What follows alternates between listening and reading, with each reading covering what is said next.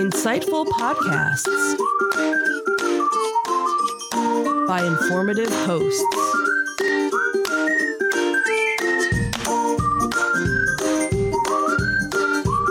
Insights into Things, a podcast network.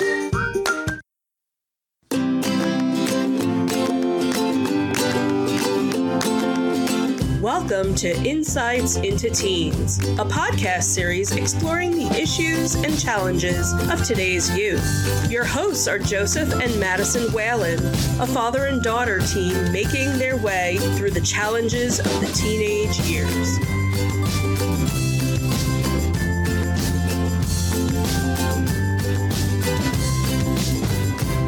Welcome to Insights into Teens. This is episode 138. The Great Debates, Controversial Topics, Part 2. I'm your host, Joseph Whalen, and my calm and centered co-host, Madison Whalen. Hi, everyone. How you doing today, Maddie? I'm doing as all right as I can be. Doesn't sound particularly good the way you put it. Everything okay? I've been feeling off this week, but, I'm starting to get a bit better. A little bit of a funk? Kinda, yeah. Yeah, we all get that way. It's unavoidable sometimes. This time, with COVID and all that stuff going on, it's kind of even more relevant, I guess. But even under ideal circumstances, we all get into a funk eventually. Yeah. Doing okay other than that, though? Yeah, so far. How was your week this week? It's been going all right, despite, the funk. But, yeah, so far things have been going all right with school and everything, so, yeah. Okay. So last week we kind of started down the great debates path with some controversial topics. I think it went well. I think it was a very interesting discussion. It was a very good discussion we had last week. So what we did was we took each of our typical 3 segments, we broke it down into different categories, and we asked some questions. So this week we're going to continue our little debate on some of those controversial topics. Last week, in the interest of time, we only got through a few questions in each category. I didn't want to monopolize the entire discussion on one category. So this week we are going to pick up where we left off and see if we can get through the remaining questions. Alrighty. Before we do that, though, I would invite our listening and viewing audience to subscribe to the podcast. You can find audio versions of this podcast listed as Insights into Teens. Video versions of the podcast and all the network's podcasts can be found listed as Insights into Things. We can be found on Apple Podcasts, Spotify, Google, Stitcher, iHeartRadio, TuneIn, wherever you can find a podcast. I would also invite you to write into us. Give us your feedback. Tell us how we're doing. Give us your topics, suggestions for topics for the show. You can email us at comments@insightsintothings.com. We're on Twitter at twitter.com/insights_things. On Facebook, we're at facebook.com/insightsintothingspodcast. On Instagram, we're at instagram.com/insightsintothings, or you can get links to all those and much more on our official website at insightsintothings.com. Shall we get into it? Yes, we shall. Here we go.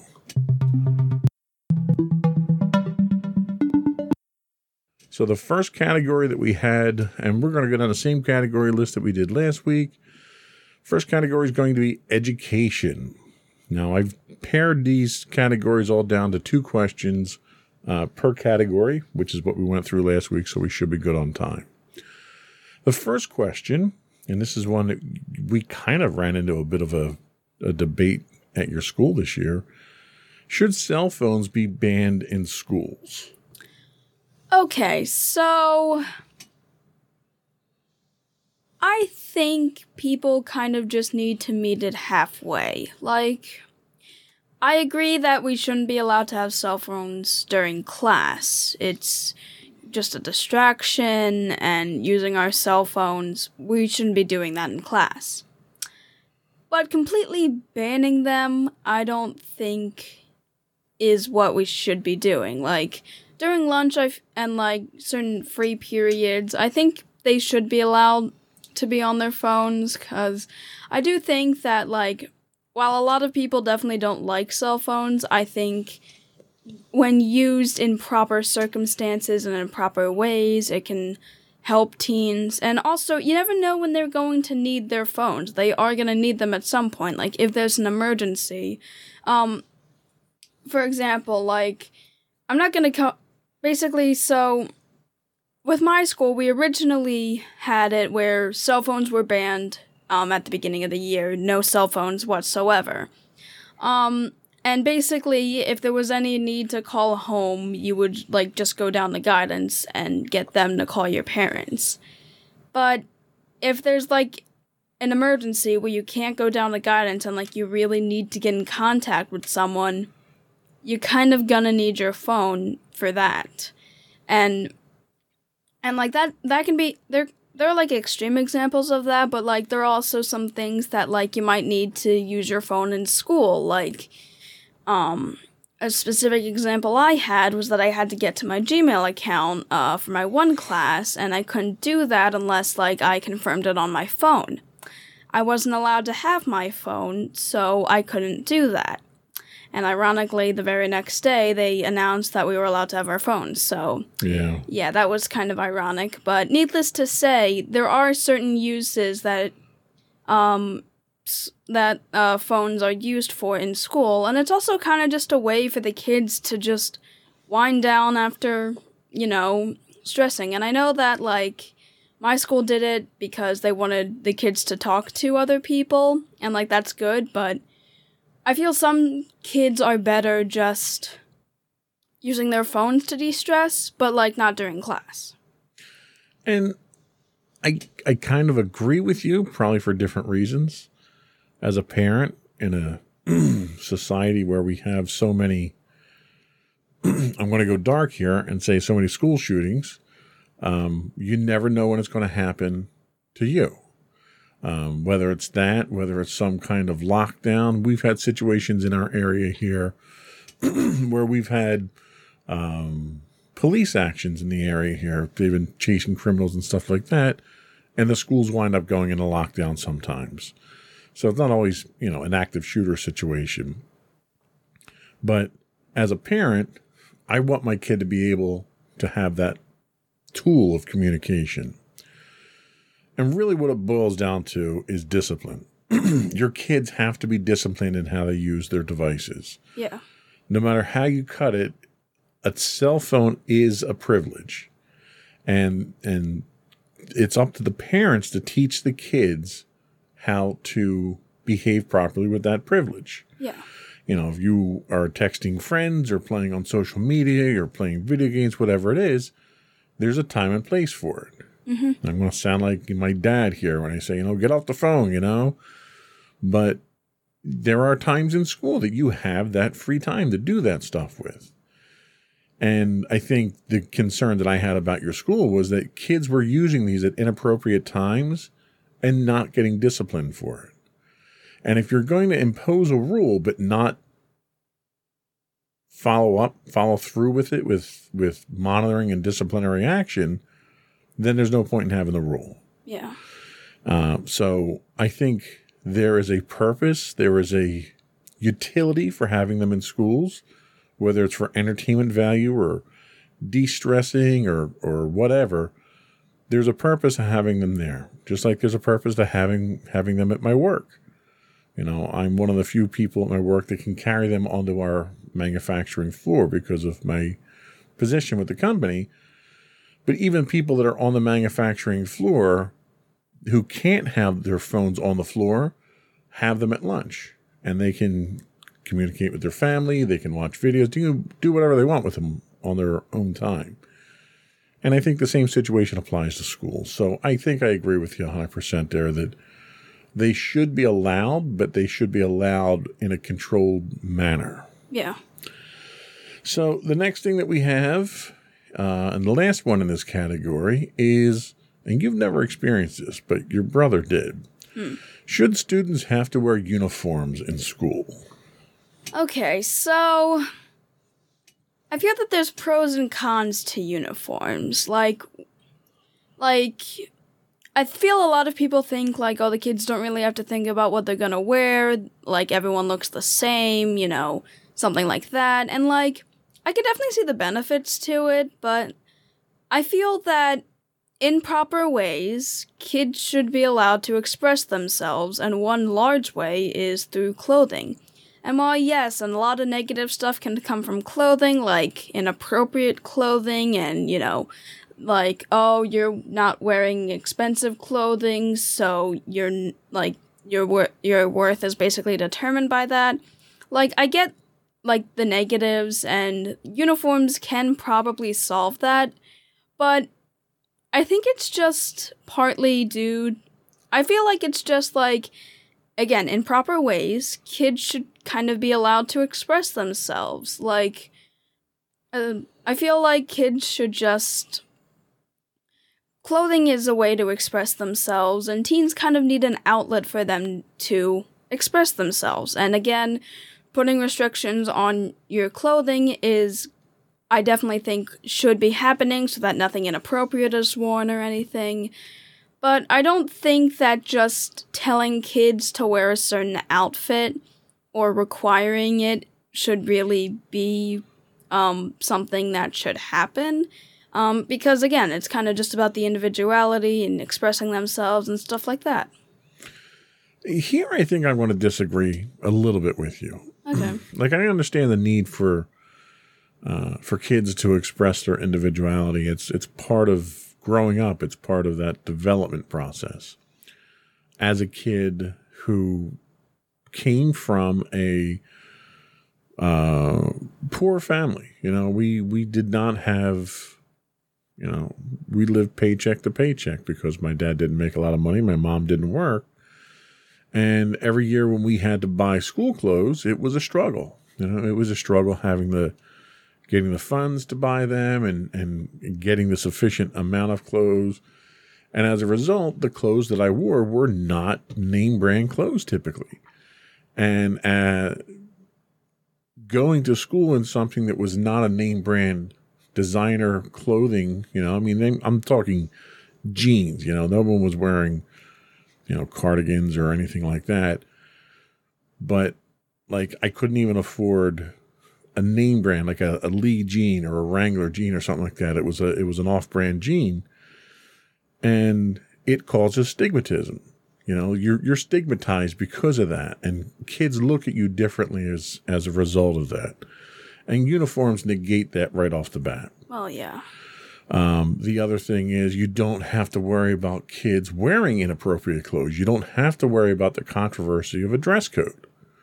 You don't have to worry about parents don't have to worry about going out and buying the latest and greatest expensive clothing because everyone wears the same thing.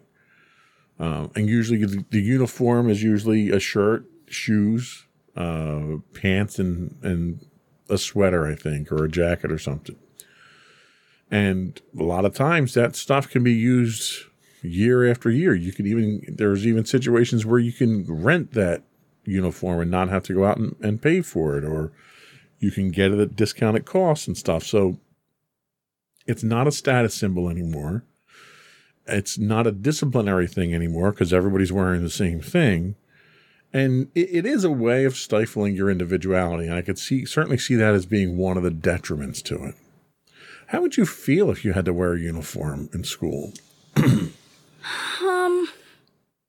I personally probably wouldn't, like, despite the fact I probably wouldn't be allowed to wear a hoodie, which... That's usually not in the uniform code, no. Yeah, which would be, like, the only real, like, downfall for me. I guess I wouldn't be all that upset with it, because I normally just wear pants and a shirt in general, although, like, the shoes and, like, the fact I couldn't wear a hoodie might be the only problems I have, because I don't know how comfortable the shoes would be, and I kind of like a certain type of shoe now, yeah, being able to wear a hoodie would kind of not really be nice, because I prefer hoodies over, like, sweaters, I guess. So Well, and that's one of the other problems, one of the other detriments to uniforms, is I've yet to see a school uniform that's actually comfortable. You know, and a lot of times, at least in, so Sam went to Catholic school early on in his school career, and the boys wore pants and the girls wore dresses. And if you don't like wearing a dress, you're kind of beat at that point in time if that's what the dress code is. yeah, So it was kind of one of those, it's a non-negotiable, like they didn't give you options. Like if they gave you options, it'd be one thing. You could wear one of 3 different styles, but you don't get that. Everyone is expected to stick to the one style. yeah, So, all right. So we're kind of a push on that one. yeah, So you'd be okay with it if you had to, but it's not preferred. yeah. So the next one we have is, next category we have is our personal decisions. So the first question we have here is it okay for teens to keep secrets from their parents?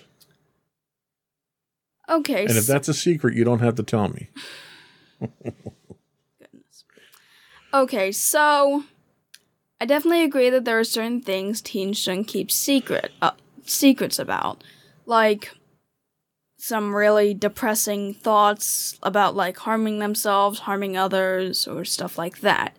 Then that's definitely something I feel that needs to be addressed no matter what. And yes, if you keep very harmful secrets, like if you're smoking or doing drugs or something like that, or doing risky behavior, yeah, keeping that a secret from your parents is not really something that should be happening.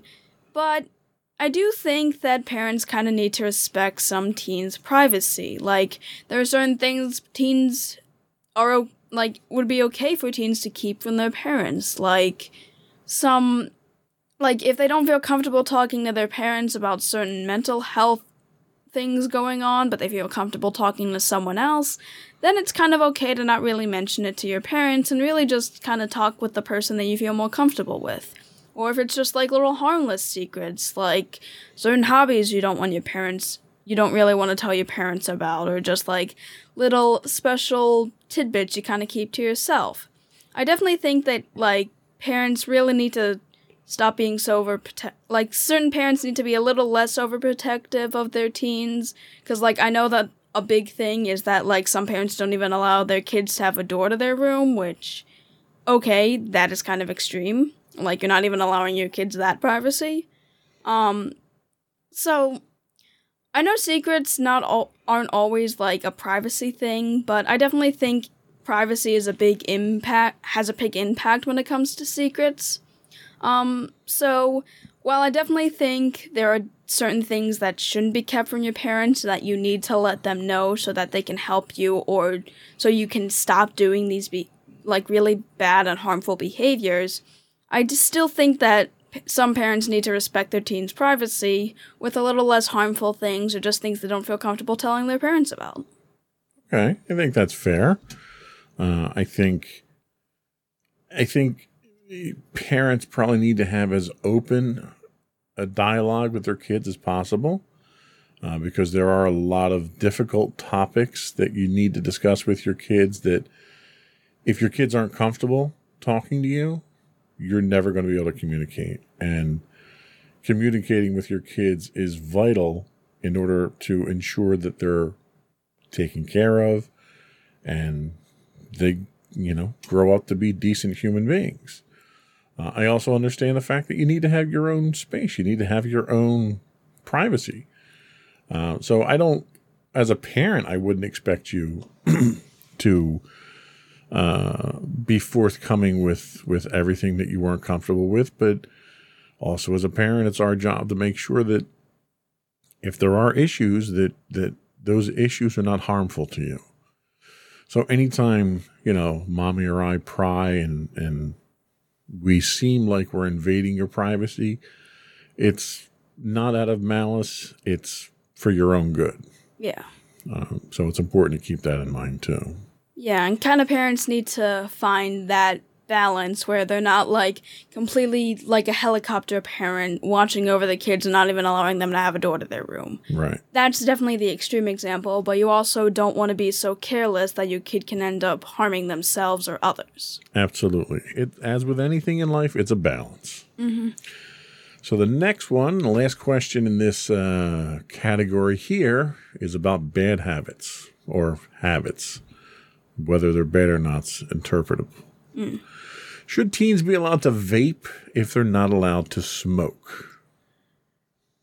No.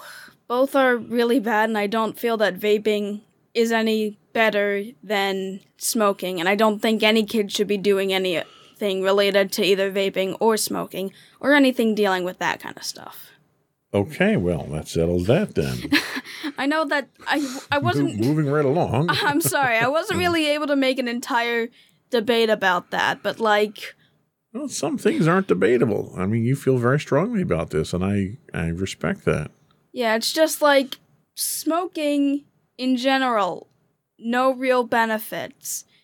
Vaping's kind of the same thing, and I've heard about all the negative side effects that come from it, and there's really nothing that makes it better than smoking, and I feel like they're kind of on the same level of don't do this. Well, what's interesting is that vaping kind of came out as an alternative way to quit smoking, where you could use what they term as e-cigarettes, and you could put a chemical compound in the cigarette that would vaporize it, and that would help to wean you off of the nicotine addiction of smoking.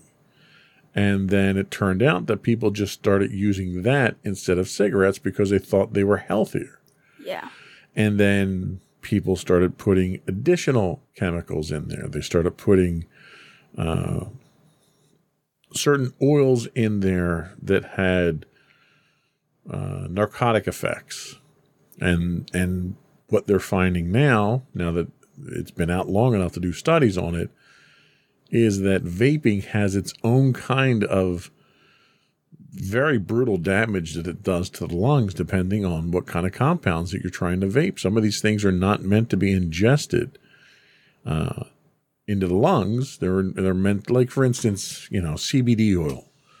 There are people that vape CBD oil to get the THC. Not CBD, but it's basically oil that has marijuana oil in it. It's THC is the chemical compound. And the problem is, while they get that euphoric feeling from the drug compound, the solution that it's diluted into is not something it's something that's very harmful to the lungs. And what people are finding is it's causing lung disease in teenagers now, because of the fact that you're ingesting an oil into your lungs and it's coating the inside of your lungs. Mm-hmm. So I totally agree with you. Vaping, if you were using it under the direction of a doctor to quit smoking, that's one thing. If you're doing either of these things recreationally, it's not a good thing. Yeah. So that was all we had for these two categories. We're going to take a quick break, and we'll come back and we'll talk about public policies and politics. Oh, we'll be boy. right back.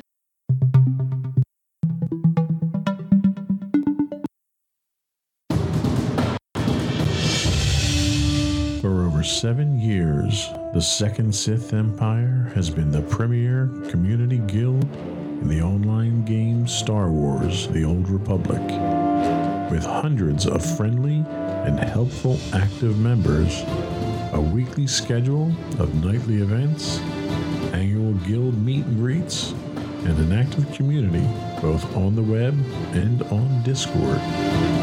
The Second Sith Empire is more than your typical gaming group. We're family.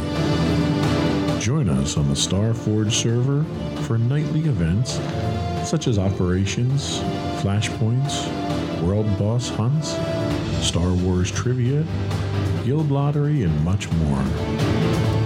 Visit us on the web today at www.thesecondsithempire.com.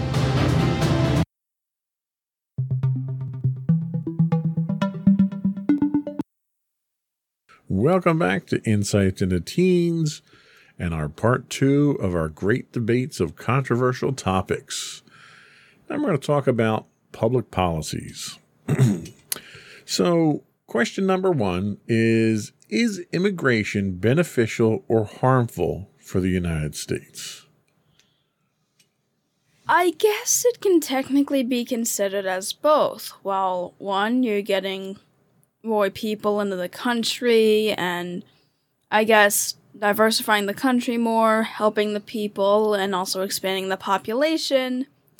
There can also probably come harms to that with expanding the population, having to get more food out, and maybe higher inflation or something. I definitely think, Just to clarify, my perspective on the question here is legal immigration, not illegal immigration. So should the borders be open for legal immigration for people to come in, refugees, for instance, or people that are just relocating to the United States from other countries? Not the really controversial debate about illegals that are crossing the border without being processed correctly from immigration. So that might change your answer there. Okay, well, people that are legally immigrated into the United States, I feel like that would still be pretty much beneficial. Because,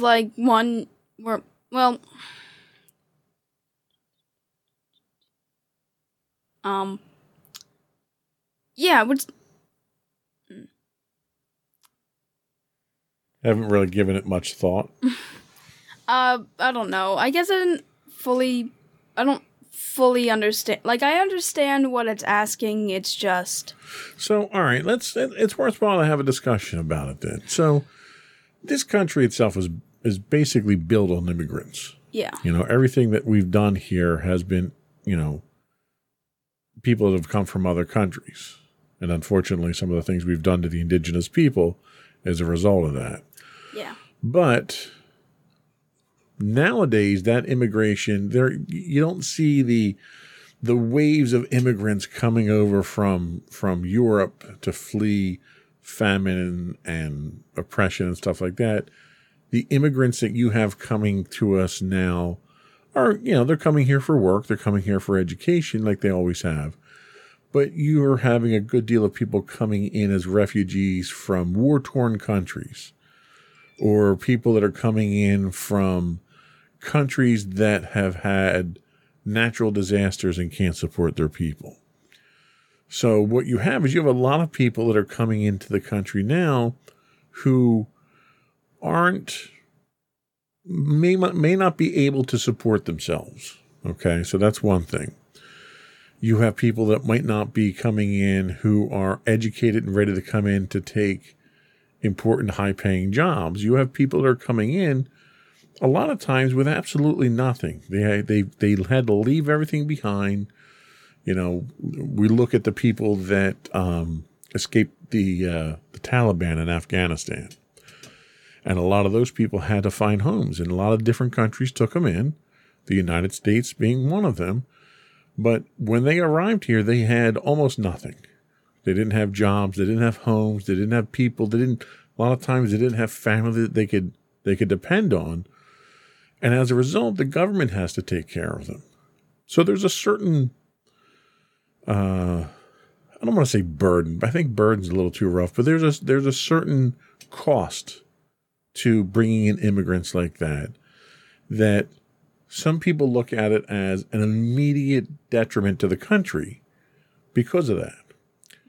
Whereas other people look at that as a solid investment. We're going to save these people. We're going to do the right thing. We're going to do the humanitarian thing. We're going to bring them into the country. We're going to help them get back on their feet. And then when they get back on their feet, they're going to be productive citizens in the country here. And it's eventually going to pay off in the end.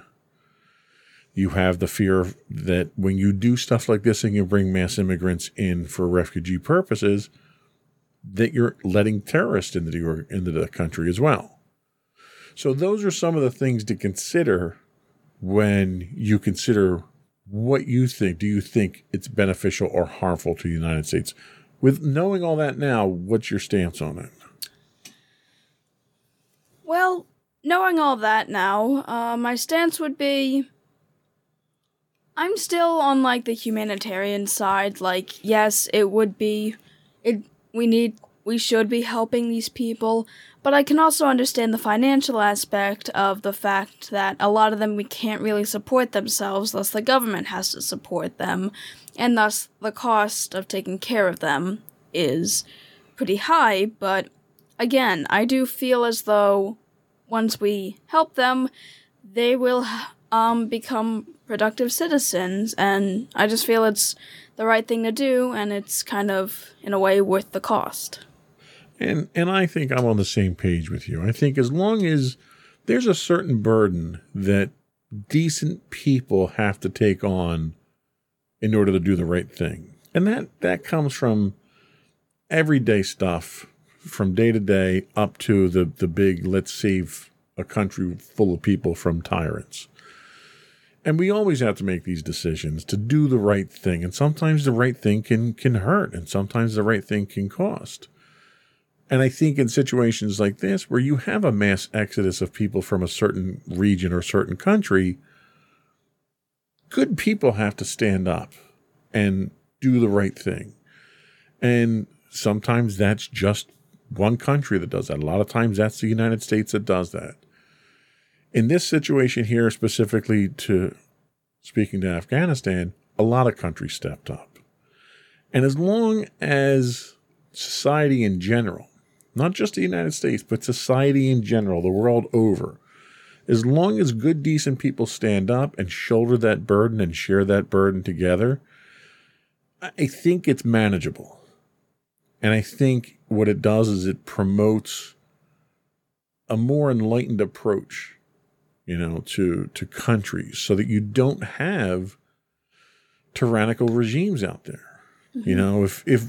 If the good people aren't going to support those who stand up to tyrants, then you're going to see tyrants everywhere. Yeah. And tyrants need to be stood up to. Yeah. So if we're not going to go in, and I'm not advocating that we go in and fight these wars for the people that are in these tyrannical regimes, but if we're not willing to at least do our part to support them and to shelter them and provide them care, then we're just as bad as the tyrants are, really. Yeah. So I'm with you on that one. So the next one is another really topical, controversial thing, and that has to do with police brutality. So you've seen a lot of stuff in the news lately about police and Black Lives Matter and police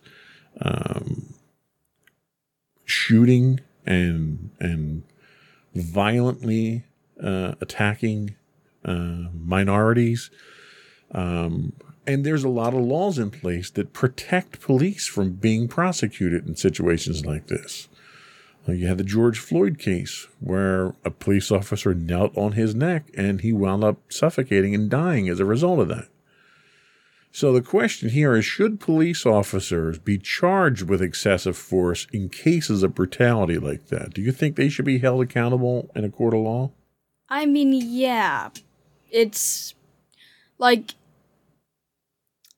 yeah, they should definitely be held with excessive force because especially if you kill the person and you didn't even give them a chance to defend themselves in court.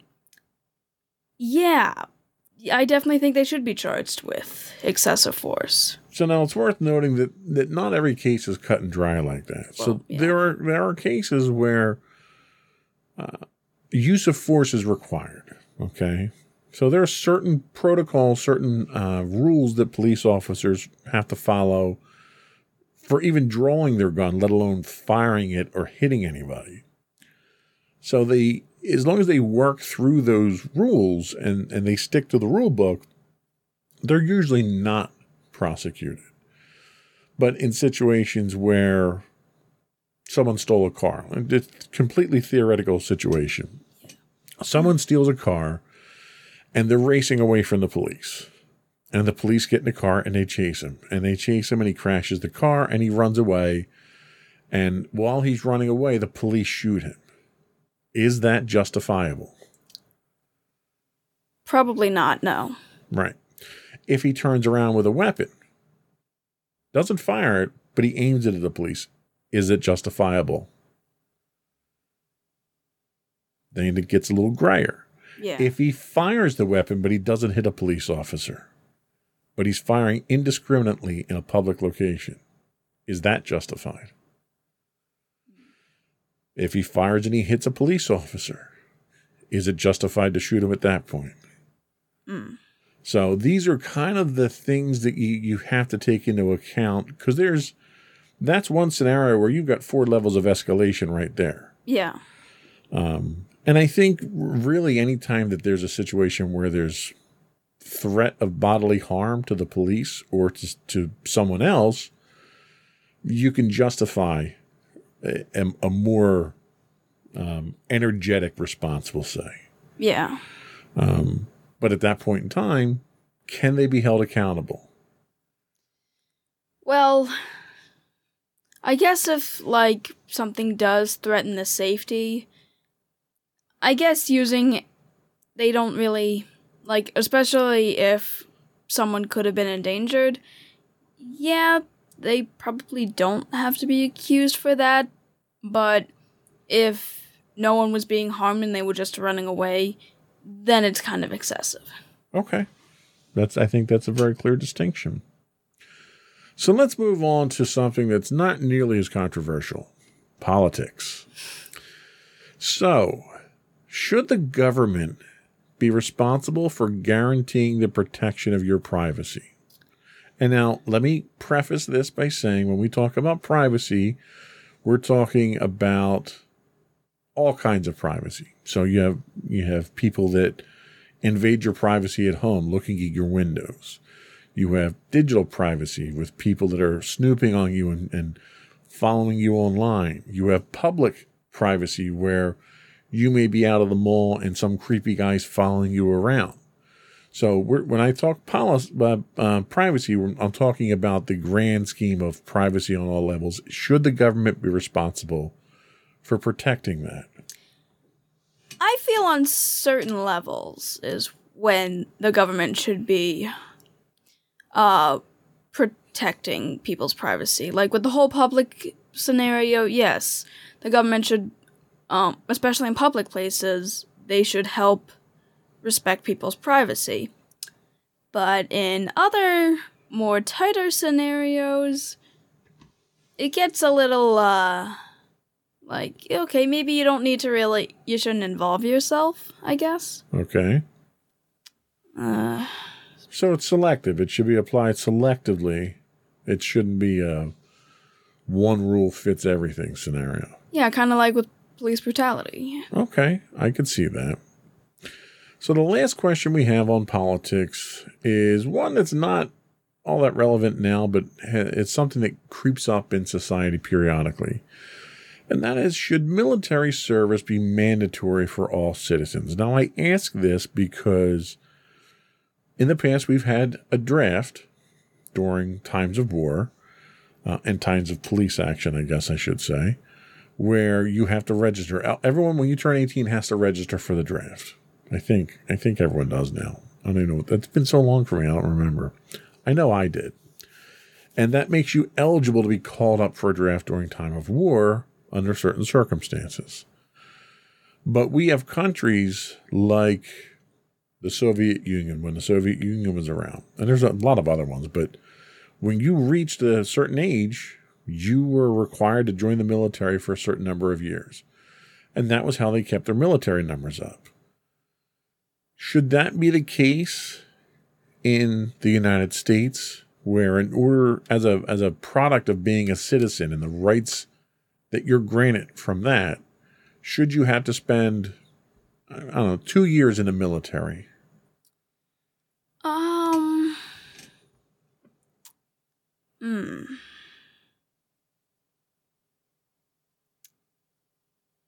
Okay.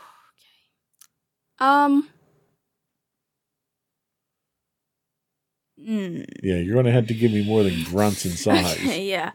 This is definitely an interesting one. How would you feel if the government said you had to join the military when you got out of high school? I wouldn't really be too happy because, 1, I'm still kind of young, and 2, I really wouldn't know where to start, and 3, it kind of scares me. Okay. So then go on that. How do you now feel about the government imposing that on people? I mean, like, imposing it immediately after you're done with high school definitely shouldn't be something that should be happening, I feel, because a lot of high schoolers don't, like, they're still kind of kids. Like, they might, like, be close to being adults, but, like... Well, being in the military can make you grow up real fast, from what I understand. Yeah. So you're not in favor of it? Not really. Okay. And yeah, I can't say I blame you. I don't relish the idea of you having to go into the military as soon as you get out of high school either. There's a lot of benefits to the military. I'm certainly not knocking the military, so don't send me any hate mail. Yeah. The military has done wonderful things for a lot of people. I have a lot of friends of mine are former military. I had actually looked at joining when I was in high school.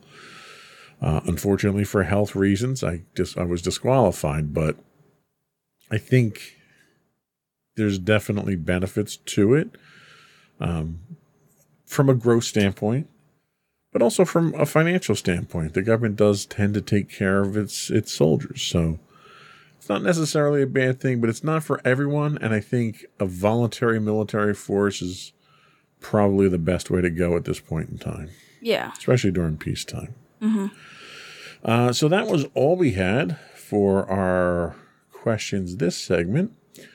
When we come back, we have religion, we have relationships, and we never did any of the medical ones. I don't know if we'll get to those today, but we'll see how far we get and what our time looks like when we come back. We'll be right back.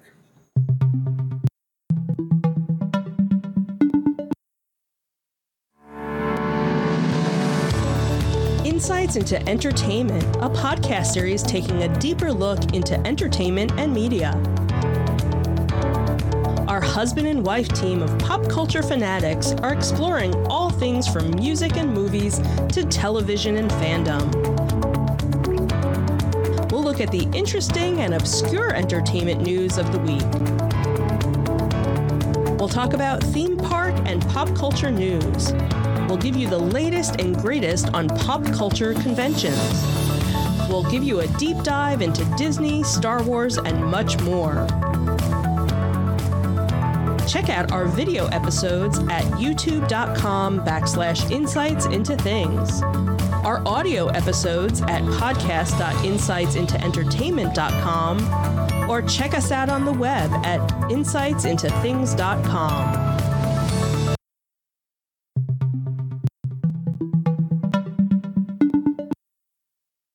Welcome back to Insights into Teens. We are debating some controversial topics, and we're talking religion now. So, question number 1, are Muslims discriminated the most compared to other religious groups in today's society? I don't really know technically who would be discriminated against the most. Muslims are definitely discriminated against a lot in modern society, but then again, a lot of other religious groups kind of have that similar discrimination. Kind of like we mentioned, well, you kind of had mentioned last week, there's still a lot of religious conflict going on between varying religions, and I definitely think that there's still a lot of discrimination going on, not just with Muslims, but with a lot of religious groups. And I don't know if there's like one that's being discriminated against the most. It's kind of just like they're all being discriminated against, and I feel we need to put, like, there are probably ones that we should probably put more effort into discriminating against less. But basically, we're trying to eliminate discrimination of religion in general, so. So, everyone gets discriminated against, and we should just stop discriminating against everybody. Or at least put efforts Okay. towards it. I can't argue with that. I mean, that's good logic. So religion is interesting. Over the course of its history, religion has really been used as a control mechanism, at least in my opinion. It gives people focus and hope and guidance and all that stuff too. But for the most part, people have used religion and God in whatever form you refer to him in to control people. You know, if you do bad things, you're going to go to hell. You know, that's really what religion's been used for, and to get people to do things. You know, if you're faithful, you'll go do this in the name of your God. So a lot of times religion is used to control the population and keep the population in check with the promise of otherworldly rewards or punishments, things that normal secular society can't provide. Secular societies, you do something wrong, you're going to go to jail. You do something wrong, you'll be executed. And religion is used to say, okay, well, when you do something wrong and you die, you'll be tortured for eternity by the devil or whatever. And I'm oversimplifying it, of course. Yeah.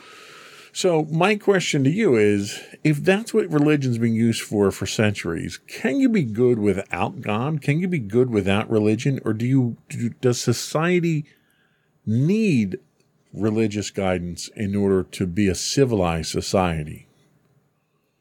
I actually think we'd kind of be a little better without it. Again, I'm not,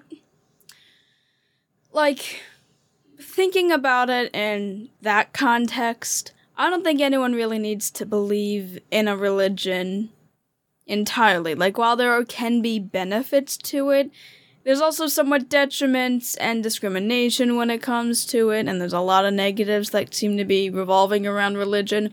And I feel that if you don't really want to be incredibly religious, you can live a fine life without it. Okay. I'm not going to argue with you. I feel the same exact way. I think if you're a decent person, you're a decent person. Doesn't matter what your religion is. Yeah. Okay, that's it for religion. I think we've exhausted that one. Relationships. This is always a fun one. Yeah. So this one's kind of a one-track, 2 questions here. Should same-sex marriages be legal? Yes, I think they should. I think that if you two feel okay with each other and you both love each other, you should be allowed to marry. It doesn't really matter what your gender is or what your sex is or something like that. Okay, well, that was kind of anticlimactic. What do you mean?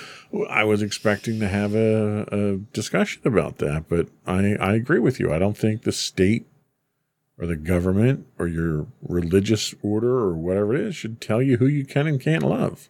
Yeah. And I think, nowadays marriage, ironically enough, it's traditional marriages that have devalued the institution of marriage over the last 50 years or so. Yeah, you always have the whole thing, oh, my wife's always yelling at me, and you have, the boomer meme, baby boomer memes of, oh, we have a horrible relationship, and it's yeah, people are finally starting to realize that, yeah, that's not really good.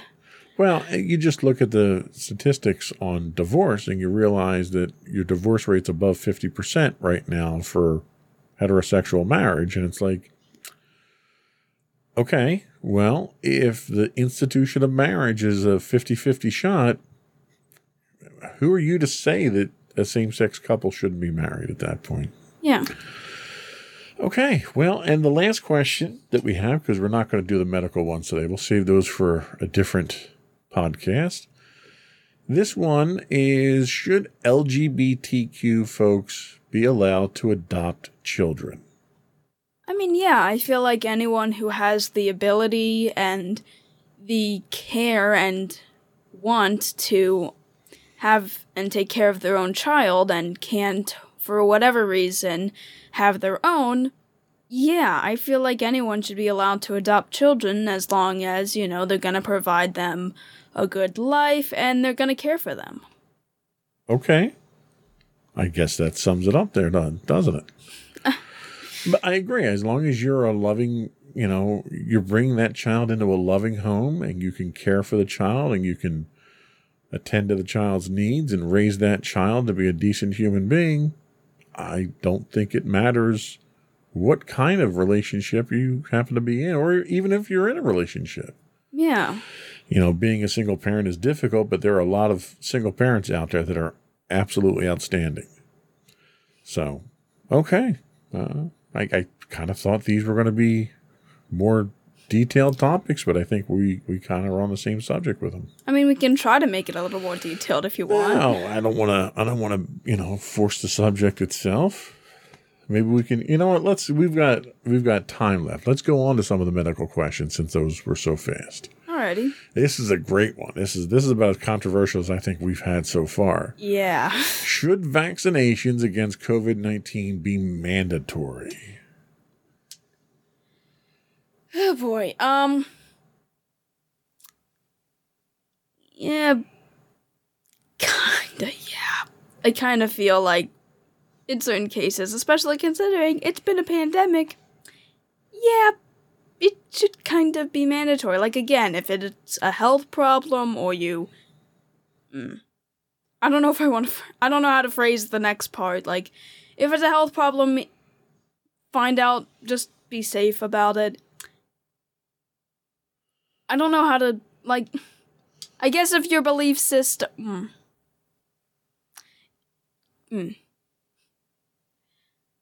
They're controversial topics, so you can say it as long as you say it cleanly. If your belief system is like against vaccination, I guess you are. I feel it needs to be required. Like, it needs to be required to to most people. Like the people who don't. There are different people who don't believe in it versus like people who just don't believe in it due to their religion. All right, so hang on a second. Let me stop you right there. When you say don't believe in it, don't believe in what? That vaccinations are against their religion? Like that. They don't believe in the science? Like, what do you mean? More the religion, that's probably the best way I can clarify it. Okay, so there are religions out there that don't think you should be using modern medicine, that it should be a faith-based healing type scenario. And I'm not one to tell someone else how to have their own beliefs, but the problem that I have with situations like that is you have a lot of people that are trying to claim religious exemptions for that, but they've had other vaccinations or they've had other medicines from modern medicine. And it's like, well, you can't have both. If you want to live out in the country and you want to use natural herbs and remedies and stuff like that to keep yourself healthy, more power to you. If you've taken any over-the-counter medicine or any prescription medication at any point in time in your life and you're going to come to me and tell me that you don't believe in vaccines because it's against your religion, you don't have a leg to stand on. Okay, yeah, so it really kind of just depends on who you talk about. But the people that don't believe in the science, yeah, they should just get it, just make it mandatory for them. And I'm with you 100%. When there is statistical evidence to say that vaccines have a clinical effect on reducing the spread, and people that I respect that I've known for years are going to come to me and say, I choose not to believe that. I had a discussion with someone who's a colleague of mine some time back, and the claim that he made was, well, everyone's saying that COVID's killing all these people. Well, it's not people, it's people that already had pre-existing conditions. Ah, that person. And I made the point that I have a pre-existing condition. I have diabetes. And with medication and diet and exercise, my diabetes is under control. If I were to get COVID and die from a diabetic complication, it wouldn't be because I had diabetes, because it's under control normally. It would be because I had COVID. And he looked me in the face and he said, well, I just don't believe that. Like, he literally just chose not to believe facts. And at that point in time, I'm thinking, well, I can't have a conversation with you about this anymore because I can't apply logic. I don't know how to talk to nonsense. And it's people like that when you make vaccines mandatory, they're going to resist it until the end of time. So I personally don't think vaccines should be mandatory. I think vaccines should be voluntary. Because telling anybody that they have to put a chemical in their body, and that goes with all vaccines. I think the vaccines that you have to take for school, because you have to take certain vaccinations at certain intervals in order to attend public school, I think they should be voluntary. I think there should be consequences if you don't. I mean, we obviously believe in the science enough that you had those vaccinations. If you didn't have those vaccinations, I think the school system would be perfectly within its rights to say that we can't send you to school. Then it would be incumbent upon us to find an alternative way to educate you that doesn't require those vaccinations. So I don't think they should be mandatory. They're mandatory to attend to school. And I'm okay with that because it's their school. They can make their rules. That's why I don't think mandatory vaccines is a good idea for the public in general. Okay. All right, one last question, and we'll call it a day. And this might require some definition. You know what euthanasia is? Yeah, I actually looked it up for this. Okay, good. Should euthanasia be legalized for humans? Basically, should assisted suicide be legal for humans? Okay. Well, for one, it definitely should not be for, regular people. No, and we're talking about people that are terminally ill. For instance, I think of my father when it comes to this. My father had terminal cancer. The day that he was diagnosed with cancer, he knew he wasn't going to survive. There wasn't a treatment that they had that was going to help him because of the type of cancer he had and how far along he had. And he fought it for the sake of, the family, despite knowing that he wasn't going to get any better. And there came a point during that treatment where he was miserable. He was absolutely in agony, had no decent quality of life. And we basically had to watch him waste away to nothing and die. And it broke my heart to do that. And I talk about my father on this podcast a lot. I was not particularly close with my father, but to have to see any human being go through that, knowing that they're suffering and knowing that I can't legally do anything to ease that suffering, it's a very difficult position. That's what we're talking about. People that are terminal, that are suffering, that ending their life is a merciful thing for them because of how much they're suffering. Should that be legal? Yeah, it sounds from different perspectives, it can sound worse, but if there's absolutely nothing, no other alternatives, and they could just waste away, and if the option is there to just have them go peacefully instead of in agony, because no one would want to have someone just die agonizingly, in constant pain, and if you can just at least grant them the ability to die peacefully, as opposed to in complete and utter pain, knowing you can't do anything else to save them, yeah, I think it should be legalized for those specific occasions. Okay.